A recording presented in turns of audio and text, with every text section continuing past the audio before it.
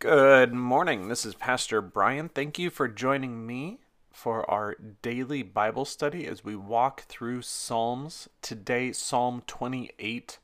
I'll be reading from the Common English Bible as always, and you are welcome to read with your own translation. Find a copy of the Common English Bible somewhere online or a physical copy, or just listen as we read Psalm 28 together. I cry to you, Lord. You are my rock. Don't refuse to hear me. If you won't talk to me, I'll be just like those going down to the pit. Listen to my request for mercy when I cry out to you, when I lift up my hands to your holy inner sanctuary. Don't drag me off with the wicked and those who do evil, the type who talk nice to their friends while evil thoughts are in their hearts. Pay them back for what they've done. Pay them back for their evil deeds. Pay them back for their handiwork.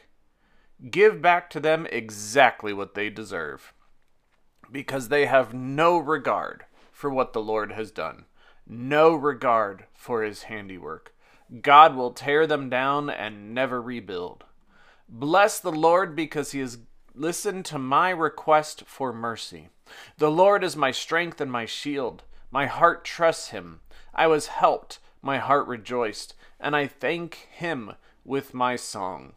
The Lord is his people's strength. He is a fortress for protection for his anointed one. Save your people, God. Bless your possession. Shepherd them and carry them for all time. It's the end of Psalm 28. You know, one of the things that I find interesting about this psalm is, the first half of the psalm seems to be requesting protection for himself. And then the next section is praise for being protected. So a request and then a praise, a thanksgiving, a recognition that he had been protected, that the psalmist had been protected. And I think that's important for us to see as well, is not just, I think as I mentioned in another one, not just come to God when things are bad, and not just to come to God when things are good, but to thank God and to bless God for the times that we recognize, look back, and maybe it'll take time, maybe even years, but to say, hey, you know what?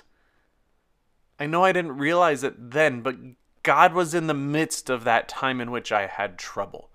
God was there for me when I was struggling with my life.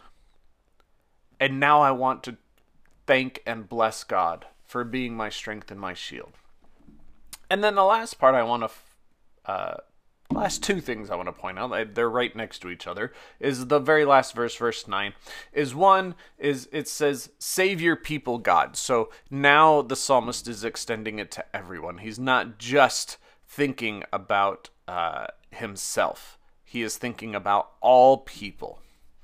And then the last thing I want to point out is an interesting word here, is the word possession. Bless your possession.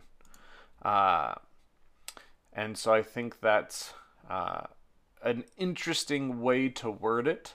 It looks like in the NRSV, it says, bless your heritage. Possession sounds interesting. It sounds, on the one hand, harsh because of the way in which we think of possession, especially towards people. We don't think of people, and we shouldn't think of people. I know some people may, but people should not be thought of as possessions.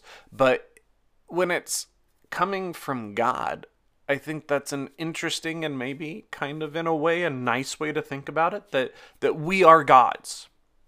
I like to talk about being called children of God, and that we are all God's children, and in a way we have been chosen to be those children, and therefore God claims us. So that claiming, if you want to kind of take it down a path, you could say that it is a possession. And anyway, I just think that that's an interesting way to word it. I think feeling like God owns us, you know, for me is helpful to know that God takes care of me, that God has my best intentions in mind. You know, when you've got something precious that you own, you want to take care of it. You want to make sure it stays beautiful. You want to make sure that it's, you know, doesn't get broken. And so that kind of possession mindset in that way leads me to feel like God is blessing the thing that he finds precious. And that is beautiful imagery for me. So, what did you hear?